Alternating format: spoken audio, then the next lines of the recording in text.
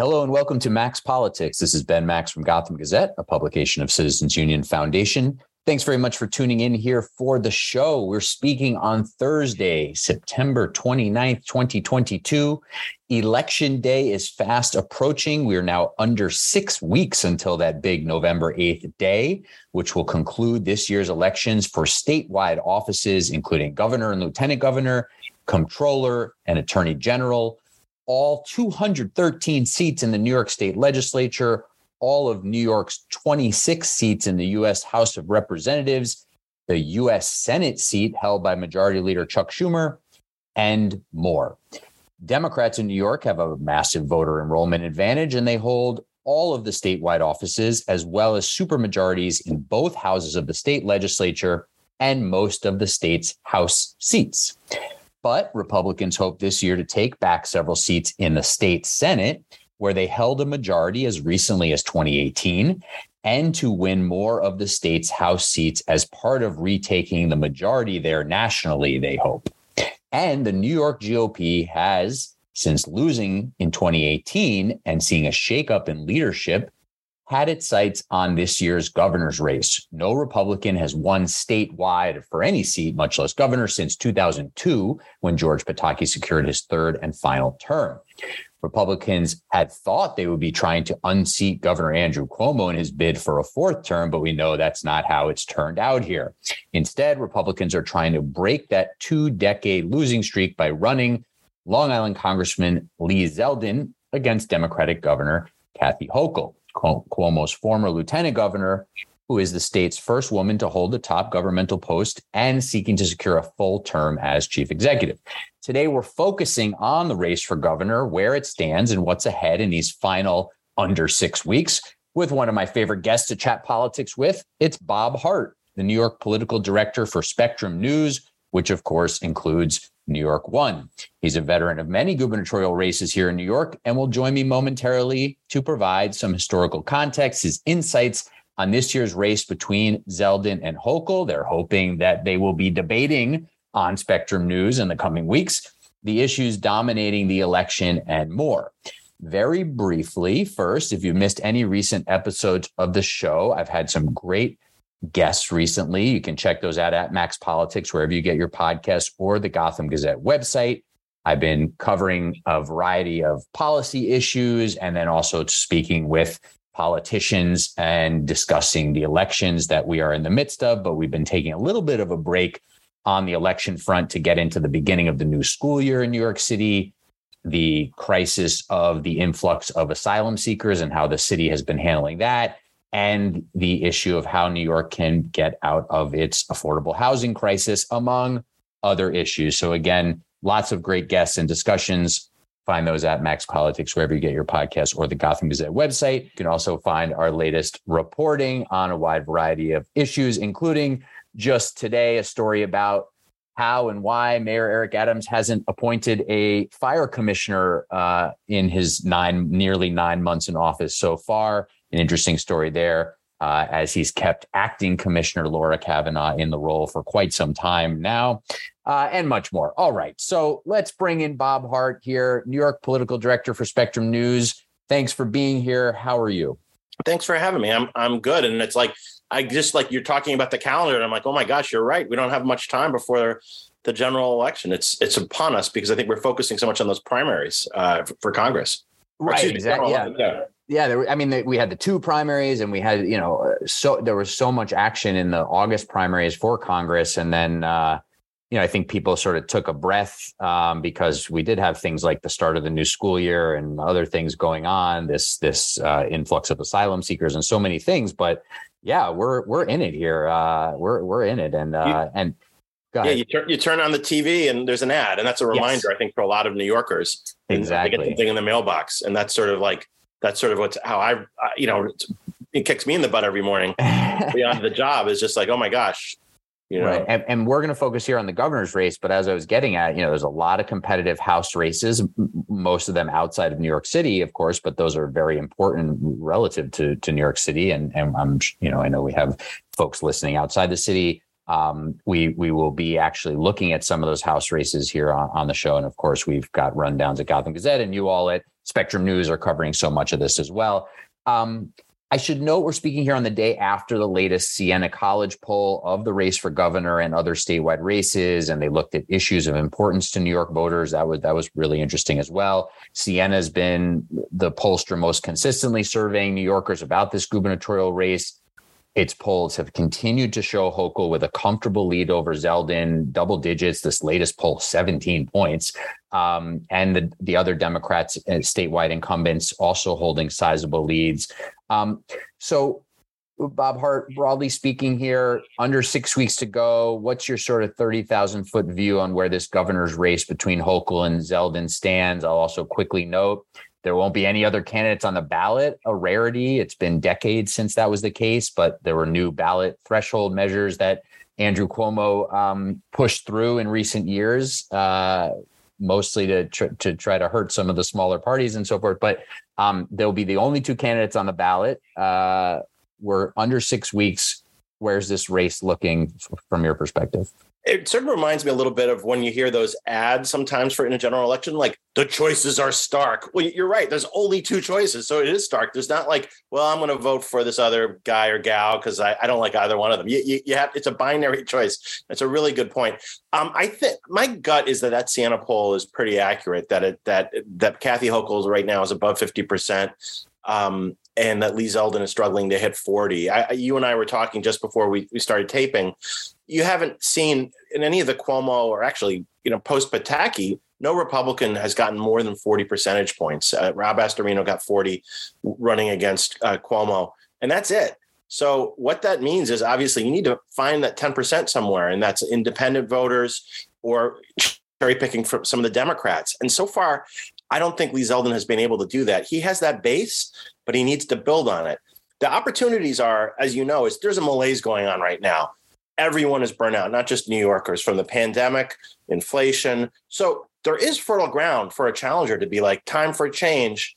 The good news for Kathy Hochul is I think she can justifiably say, listen, I'm not part of Team Cuomo. I wasn't part of Team Cuomo. I was his lieutenant governor. He didn't consult me on anything. All of us who know Cuomo believe that. It's not like she was joined at the hip from him. She was just an appendage, very far away. So that's the argument I think that Zeldin is struggling to make, is that he's better taking the economic reins of the state, and that the state right now is a dangerous place. Crime's out of control, and he's going to get tough on crime. But that Siena poll showed that only 12% of New Yorkers have crime as their top issue. So he's got a lot of work to do. And then on top of everything else, as you know, Kathy Hochul has the power of incumbency when it comes to fundraising. So she has a huge money advantage. So the one good thing going for Zeldin is I think voters are burnt out. But other than that, these are the same factors that have kept, like, to your point, Democrats in control for the last 20 years of every statewide office. So he's got a lot of work to do. Yeah, I thought, well, first of all, I thought going into 2018 that Mark Molinaro would give Andrew Cuomo more of a run for his money. Speaking of money, there was an enormous fundraising, difference and spending difference. And of course, that probably helped Cuomo pad the lead significantly, but that race wasn't even close. As you said, the closest Republicans have gotten in a gubernatorial race was Rob Astorino at 40%, barely cracking 40% in 2014 against Cuomo. So I thought 2018 would be closer. I didn't really think Molinaro would win, largely because, it's a very Democratic state overall, buoyed by New York City. And Cuomo had this power of incumbency, including these huge fundraising numbers. But I thought that race would be closer. And then coming into this race, I kind of thought this would be a fairly competitive race. Go ahead. Yeah. Yeah, I think the irony is I think Molinaro would have been a great nominee this time around. Totally stronger nominee than Zeldin. I think one of the things that the Hochul team has been able to successfully do to hang around Zeldin's neck like an albatross are these statements and positions he has on hot button social issues, particularly abortion. Yeah. Before the Roe v. Wade was thrown out, Zeldin was talking about how he wants to have a health commissioner who's against abortion for the first time in like the state's history or in many years. And then on top of that, after right around the shooting, the horrific racist shooting in Buffalo, Zeldin raised questions about red flag laws, which would prevent people who you or I are worried about, tipping off the police that, hey, maybe that person shouldn't have a gun because they seem like they're insane. And Zeldin raising questions about that. So those are two like ready-made attack ads, and we've already heard the Hochul team talk about that.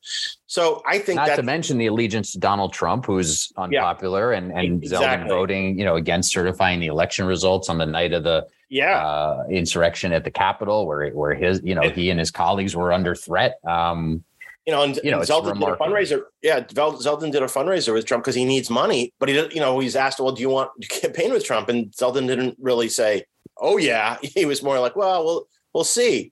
Right. So these are all the obstacles for Zeldin. And again, I think your gut and my gut, like earlier this year, was right. I don't think voters are all excited and rallying around the Kathy Hochul flag, but I just think that Zeldin may not be the ideal candidate to face off against her. A moderate woman, I think would be a good one, moderate Republican woman. But again, as we know, he was in a Republican primary, Lee Zeldin, and you're not going to win in a Republican primary running as a centrist. Ask Harry Wilson.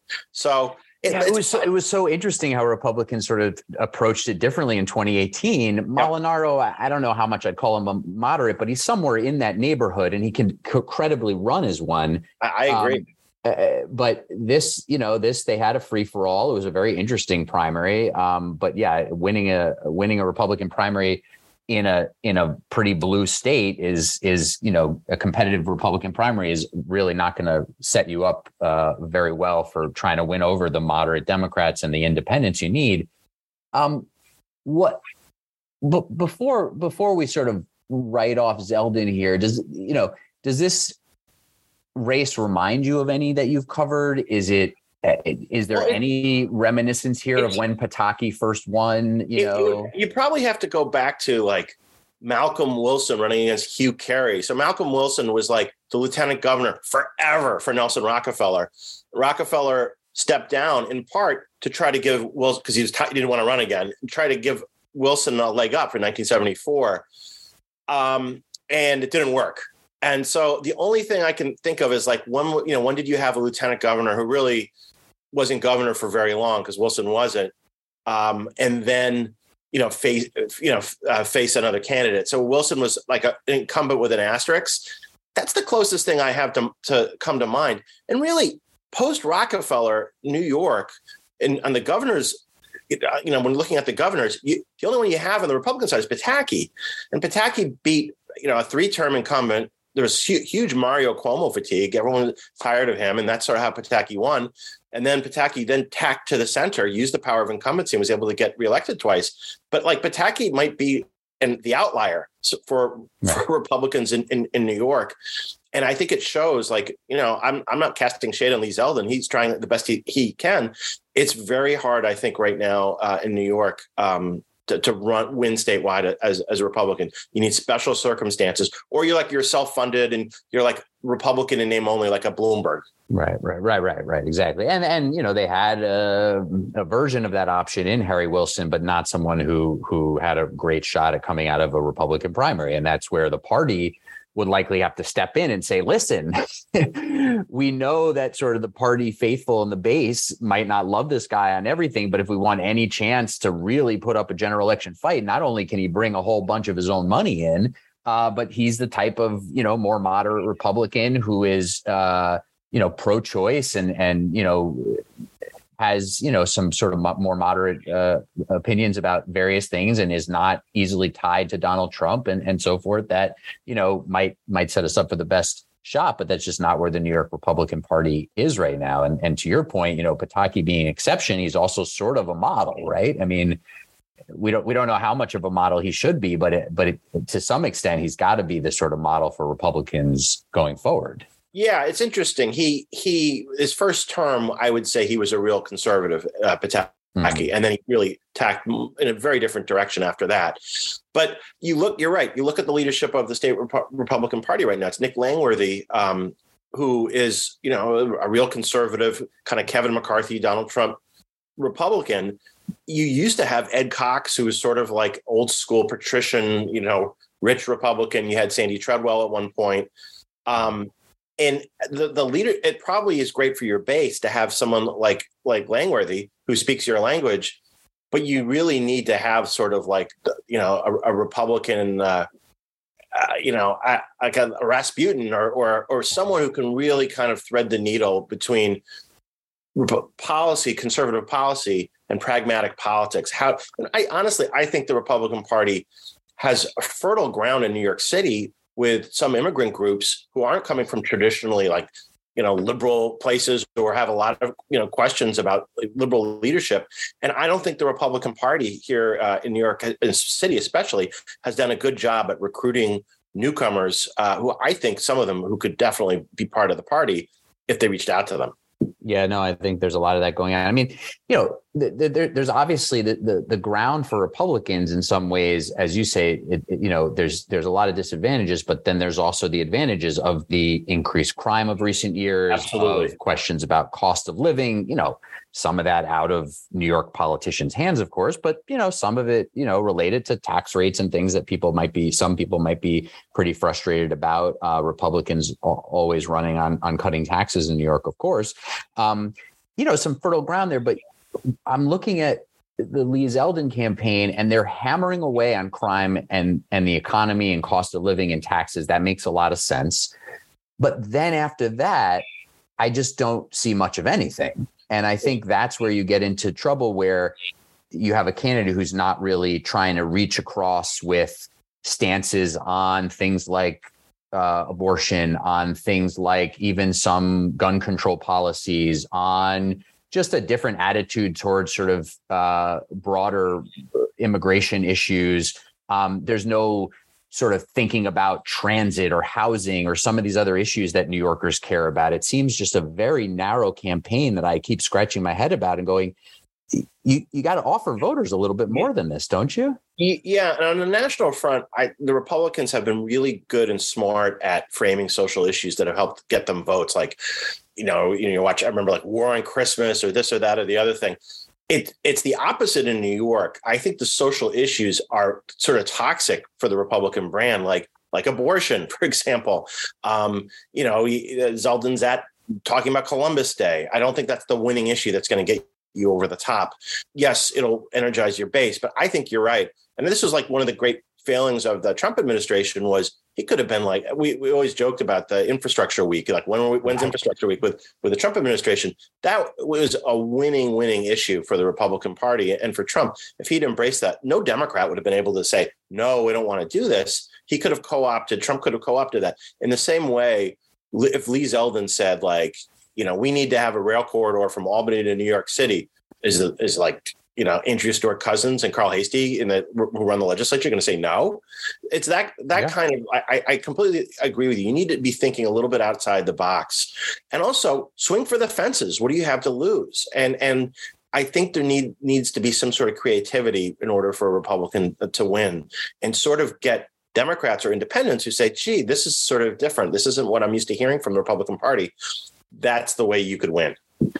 To some of what we're talking about here, and I don't think either of us would ever really overweight any one poll, but in this latest Siena poll, the gender gap for Hochul over Zeldin is enormous. It's 61% of women for Hochul and 29% for Zeldin, while she has a narrow lead among men. I mean, that is, that gets at these issues that we're talking about choice being, among the top issues that voters seem to be thinking about. And this is, something, perhaps that Democrats are banking on around the state and beyond. There's also, an interesting number in this poll where Zeldin is narrowly leading among independents. I found I'd have to look more historically, but I found it a little odd that this poll showed 17% of Republicans going with Hochul. That seems high to me. But they were very close among independents, again, to the point where Zeldin needs to really be sort of blowing that number open in order to have a real shot here. And those are the voters that he should really be speaking to. And it seems like over and over again, he's mostly speaking to the base. So, indicative of some of the challenges that he's facing or enhancing in his own path, that he's sort of taking these barriers that any Republican would face and making them a bit worse for himself. The other thing I think that helps her is like, listen, there's no huge love for Kathy Hochul in much of upstate. Upstate tends to be more Republican for sure. But the one thing that does help her is that she's from Buffalo, which is sort of like, I think this is one of the rare times you've had an upstate Democratic governor in like the history of the state. So when I think a lot of Democratic primary voters downstate were like rolling their eyes at the Buffalo Bills stadium giveaway by Hochul, that if you say, hey, well, I want to win a few more conservative men in the western part of the state, there's no better way than that. And like, I don't think we've seen her at a Bills game yet. I'm sure we will. And it's real. It's not like the Andrew Cuomo's Bills fanship, which was like, a centimeter deep. And as far as I was concerned, as a Bills fan, Hochul's the real deal. So that also helps her cherry pick. She's not going to win upstate, but she could do well enough that's traditionally where Republicans do well. That's a problem for Zeldin or anyone running against her, to be honest, as well. Yeah. And this latest Siena poll has Zeldin with a 1-point advantage in upstate areas, down in the suburbs. Again, independent suburbs, upstate, these are areas where he needs to either win by a small or large margin to have any chance here. So Governor Hochul has vulnerabilities, as you say, she's clearly not, sort of this really well-known statewide beloved figure. There are real issues sort of dogging her and lots of Democrats around.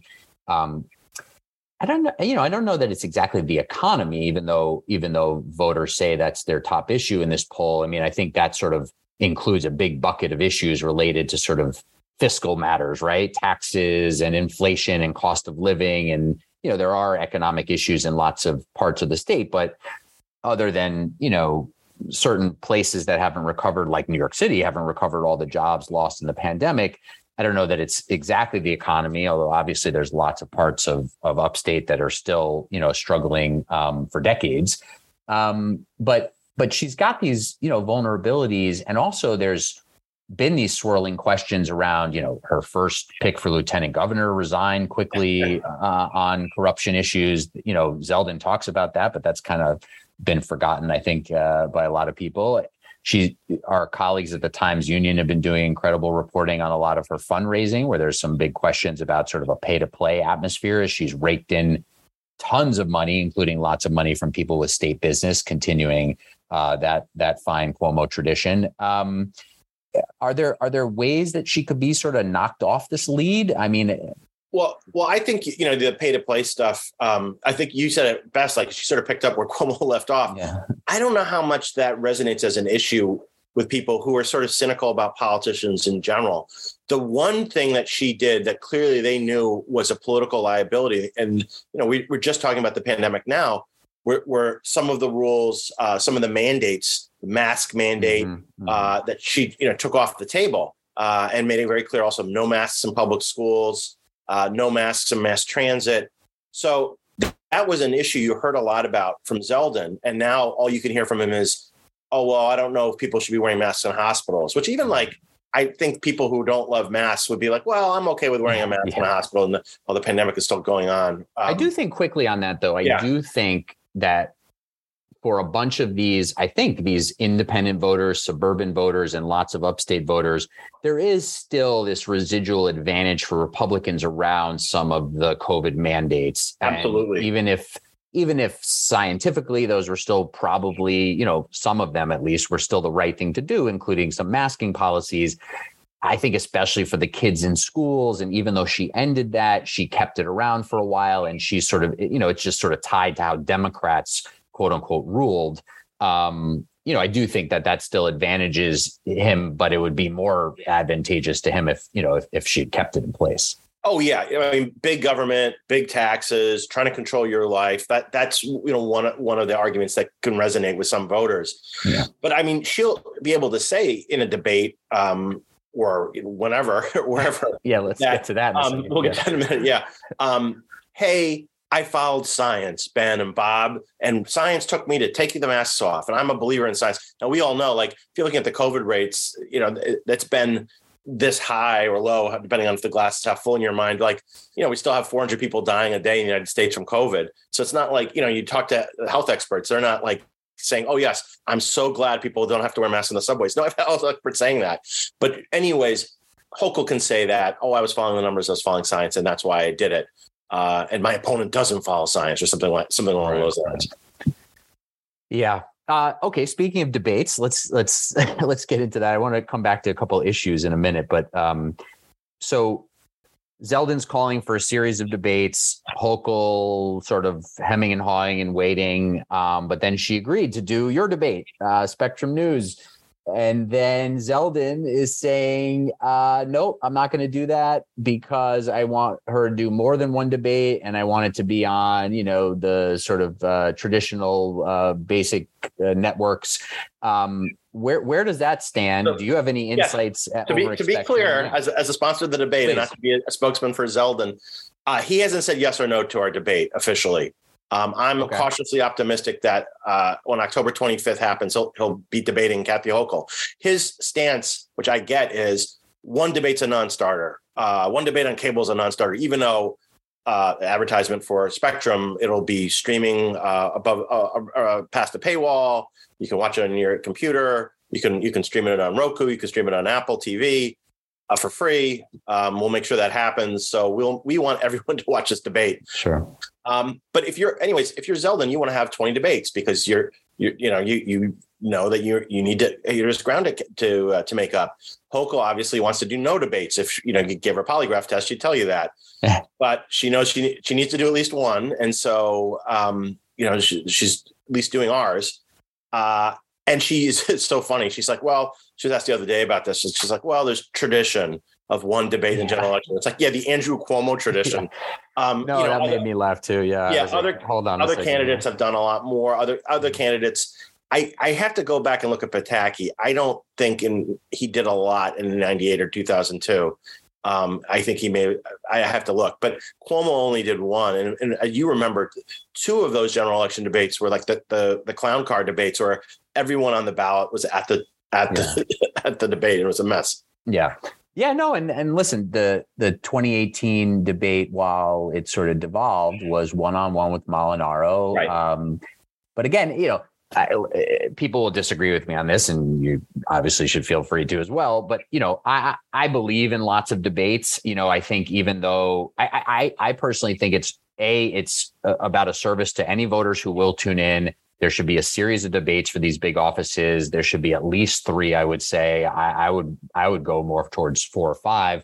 And they should be determined to sort of have at least some certain themes, so they're not just repeating themselves. And we've seen some challenges with that, I think, in sort of mayoral debates where they get asked the same, few top big questions, which I understand why for different networks and viewers. But, I have my own sort of thoughts on what a debate series should look like, but we're way far from that. Obviously, we're looking at, how long would your debate be? Hour and a half? It's an hour. One debate for 1 hour while flies by. Nothing is not a lot. No, it flies by. Yeah. But yes, I'm not going to be here to say, no, there should be one debate in every election cycle should be on Spectrum. No. Yeah. No, I agree with you. I think it's a public service. Some people think debates aren't helpful. I think they're extremely helpful. I also think they help educate if they're done well. They'll also help educate viewers on issues. Forgetting about the candidates, it shows how well some of these people perform under pressure. And I mean, there's been pivotal moments in history. Like, I think they often don't matter in terms of the outcome of a race, but I think they force candidates to think about issues that they haven't necessarily comprehended yet. Yeah. And it's a good thing. And there are moments I can especially think in presidential races. I think the boomlet for Bloomberg for president collapsed because of 2 bad debate performances. And of course, the Nixon Kennedy was such a pivotal. Those 3 debates were so pivotal that you didn't have a presidential debate for 16 years because everyone, one side didn't want to do it for so long. So I think they're incredibly helpful. And I agree with you. It would be great if there'd be multiple debates in this race. But on the other hand, Zeldin, if it doesn't, the perfect is the enemy of the good, and hopefully they'll at least do one debate. Well, so if he he's probably play a little game of chicken here, but if if she's just saying take it or leave it, he better take it. I mean, that would be pretty silly. And then it would probably be silly for him to spend more than 1 minute pointing out it was the only debate she's doing, because people don't care. People don't want to hear that. We should point out, you care about it. I care about it. Voters don't say I'm voting for so-and-so because they would debate it 5 times, wanted to debate 5 times, and the other person didn't. No one cares outside of our political intellectual bubble. Right. It's not a winning issue for voters. I mean, the bottom line is it's really a lot of the time it's about pocketbook and safety. Yeah. And listen, if you get in front of voters and you say, you make your sort of case and you say, I wanted to have 5 of these exchanges of ideas around the state, make one point about that, about how Hochul would only engage in one of these. Okay, good point. Some voters might say, oh, I don't like that she wouldn't do that, but yeah, you got to move on. Yeah, I mean, to your point, the debates can matter in terms of voters actually seeing the contrast of candidates in front of them. As far as I'm concerned, we have a voter engagement problem. We have a voter turnout problem. You're not improving that by having fewer debates. You have a chance if you focus a debate on lots of, let's say, quote unquote, upstate, issues and dynamics. You have a chance to pull some more people into the process in some of those regions. You have something, focused on certain themes, like, if you have a chance to do something on like climate, transit, and infrastructure or something, you have a chance to really draw some people's attention in on certain issues they care about, et cetera, et cetera. But again, that's going back to my dream for a series of themed debates. I need to correct the record. There were 4 Nixon Kennedy debates, believe it or not. So we may only have one Zeldin Hochul, but there were four debates. We've seen that range. Yeah. Well, we've seen that when there was agreement among the candidates. We've seen this series of 3 presidential debates. That's a good number. We've seen in the New York City system, them doing at least a couple of debates. I was looking at this the other day, actually, the new statewide campaign finance system that's about to go into effect starting after this election requires only 1 debate. So at least it requires one. So we should point that out. That if you take money and you're running for citywide office, public money in the campaign finance support system, you have to debate, which makes my life easy as a debate sponsor, because then I'm going to the campaign finance board and it's basically like applying to college, hoping that they say, yes, you can do one of our debates, but then you're not negotiating time or place. Like the candidates have to show up. It's make your own Sunday in the statewide years for us, where it's like, Andrew Cuomo would never agree to do any of our gubernatorial debates, which is unfortunate. So that's a whole other thing. But that's a great. I didn't know that. That's a requirement of the new system, and that's a good thing. Like you said, it's only 1, but that's a start. Yeah, it's a start, and again, we'll see if the candidates participate in the system, and there's a lot of ifs, but at least it's something. So we won't have to at least hopefully have haggling over even doing 1. We're in our last few minutes here. Bob Hart, New York political director for Spectrum News. The lieutenant governor candidates, Antonio Delgado on the Democratic side, Allison Esposito on the Republican side. Delgado had to win a primary. Esposito was unchallenged. Now they're a ticket. When you go in the voting booth, you're only voting for Zeldin and Esposito together, or Hochul and Delgado together. They've been pretty quiet. I mean, they're sort of out and about a little bit. Do they matter here at all? Delgado maybe helps Hochul a little bit in some of the communities he represented in Congress. Esposito, former NYPD official, maybe helps Zeldin a little on these issues, but they're sort of his core base issues anyway, related to public safety and challenging bail reform and things like that. It's such an afterthought, but even on the national level, it's like you have to go look at like Dan Quayle or like Sarah Palin, where the running mate actually had an impact. In both those cases, it was a negative impact for the top of the ticket. In the New York State, it would have to be like Jay-Z is my running mate. You know what I mean? Like, I don't think, by the way, I think Esposito was an inspired pick by the GOP. Yeah. I think it was a really smart pick. I think the times I've heard her speak, I think she's a terrific speaker. I think it's really, really smart to have, a a non-politician, a crime fighter. She left the force to run. She's retired now. But I don't think like someone's going to be like, I wasn't sure about Lee Zeldin, but because of Esposito, and it's the same thing goes with Hochul. Maybe Delgado helps a little bit with the Latino community, but I don't think like that's going to be the make or break thing for a Latino voter. Like, oh, thank God Delgado is there. So I think it would have to be someone really, Richard Ravitch, but impressed like the editorial pages. It would have to be someone of a certain stature, I think, for it to break through. And it's really in New York. It's not been the case at all for where the running mate has had any kind of an impact. Usually, as you know, the lieutenant governor has been so burnt out with their job, they've quit or they've run against their former boss, right. Which happened to Hugh Carey and George Pataki. Yeah. So and Hope, sometimes there's regional thinking, which obviously comes into play in the vice presidential picks as well. And Hochul was picked by Cuomo basically to help him improve in Western New York. But even then, it's like, I'm thinking again nationally, like I guess Tim Kaine maybe helped Hillary Clinton win Virginia, but it's like, I think, yes, you want to balance your ticket. You want people in the party to be happy, but I don't think like, maybe Kathy helped Cuomo a little bit upstate. Yeah, I don't know. Yeah, and it was clearly part of Hochul's initial decision to name Brian Benjamin as her lieutenant governor, and that did not work out so well, but she looks like she'll be doing pretty well in New York City regardless. Anything that could break this race, a debate moment, obviously. So hopefully we'll all be tuning in to Spectrum News on October 25th. But a debate moment,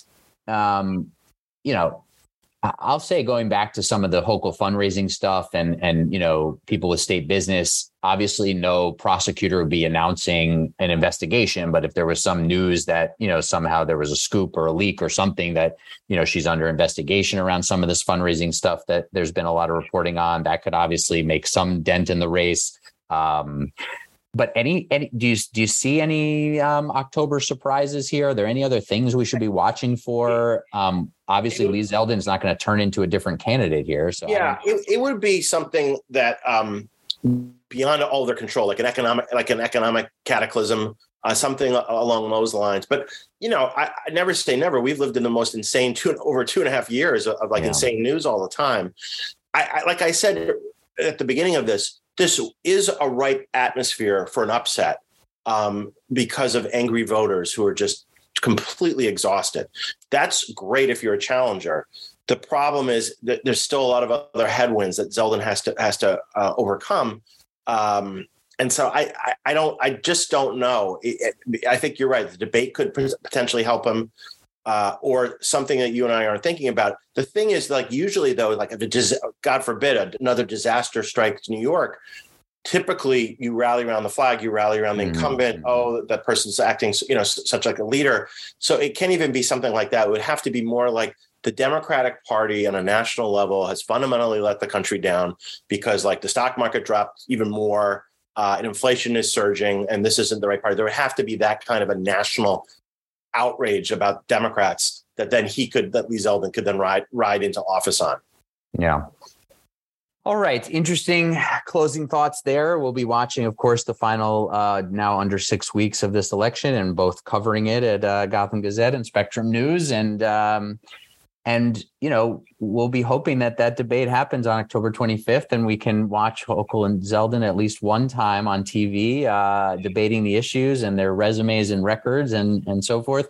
Bob, in closing, the other thing that's sort of been eating at me here, going back to Hochul, is sort of like the lack of her offering a lot of sort of what a full term as governor would look like. I meant to mention this earlier, but it's gnawing at me enough. I'm going to take an extra minute here in closing and ask your thoughts on this.